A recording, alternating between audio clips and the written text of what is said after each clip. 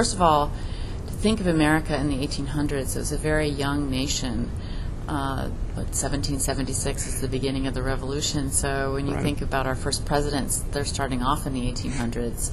And what's so nice about the Munson-Williams-Proctor collection is that it's got a really strong Hudson River school. I mean, starting with the Thomas Cole series, The Voyage of Life, but also we've got wonderful pieces by a variety of kind of fathers of the Hudson River School.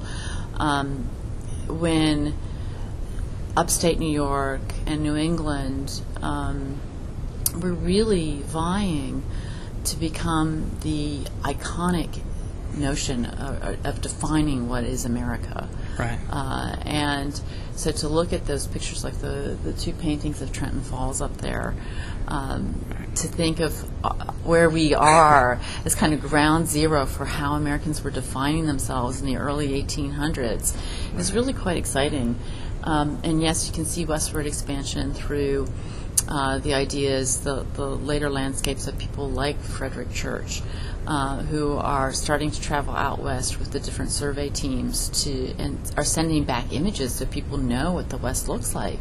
I mean, there were no photographs at that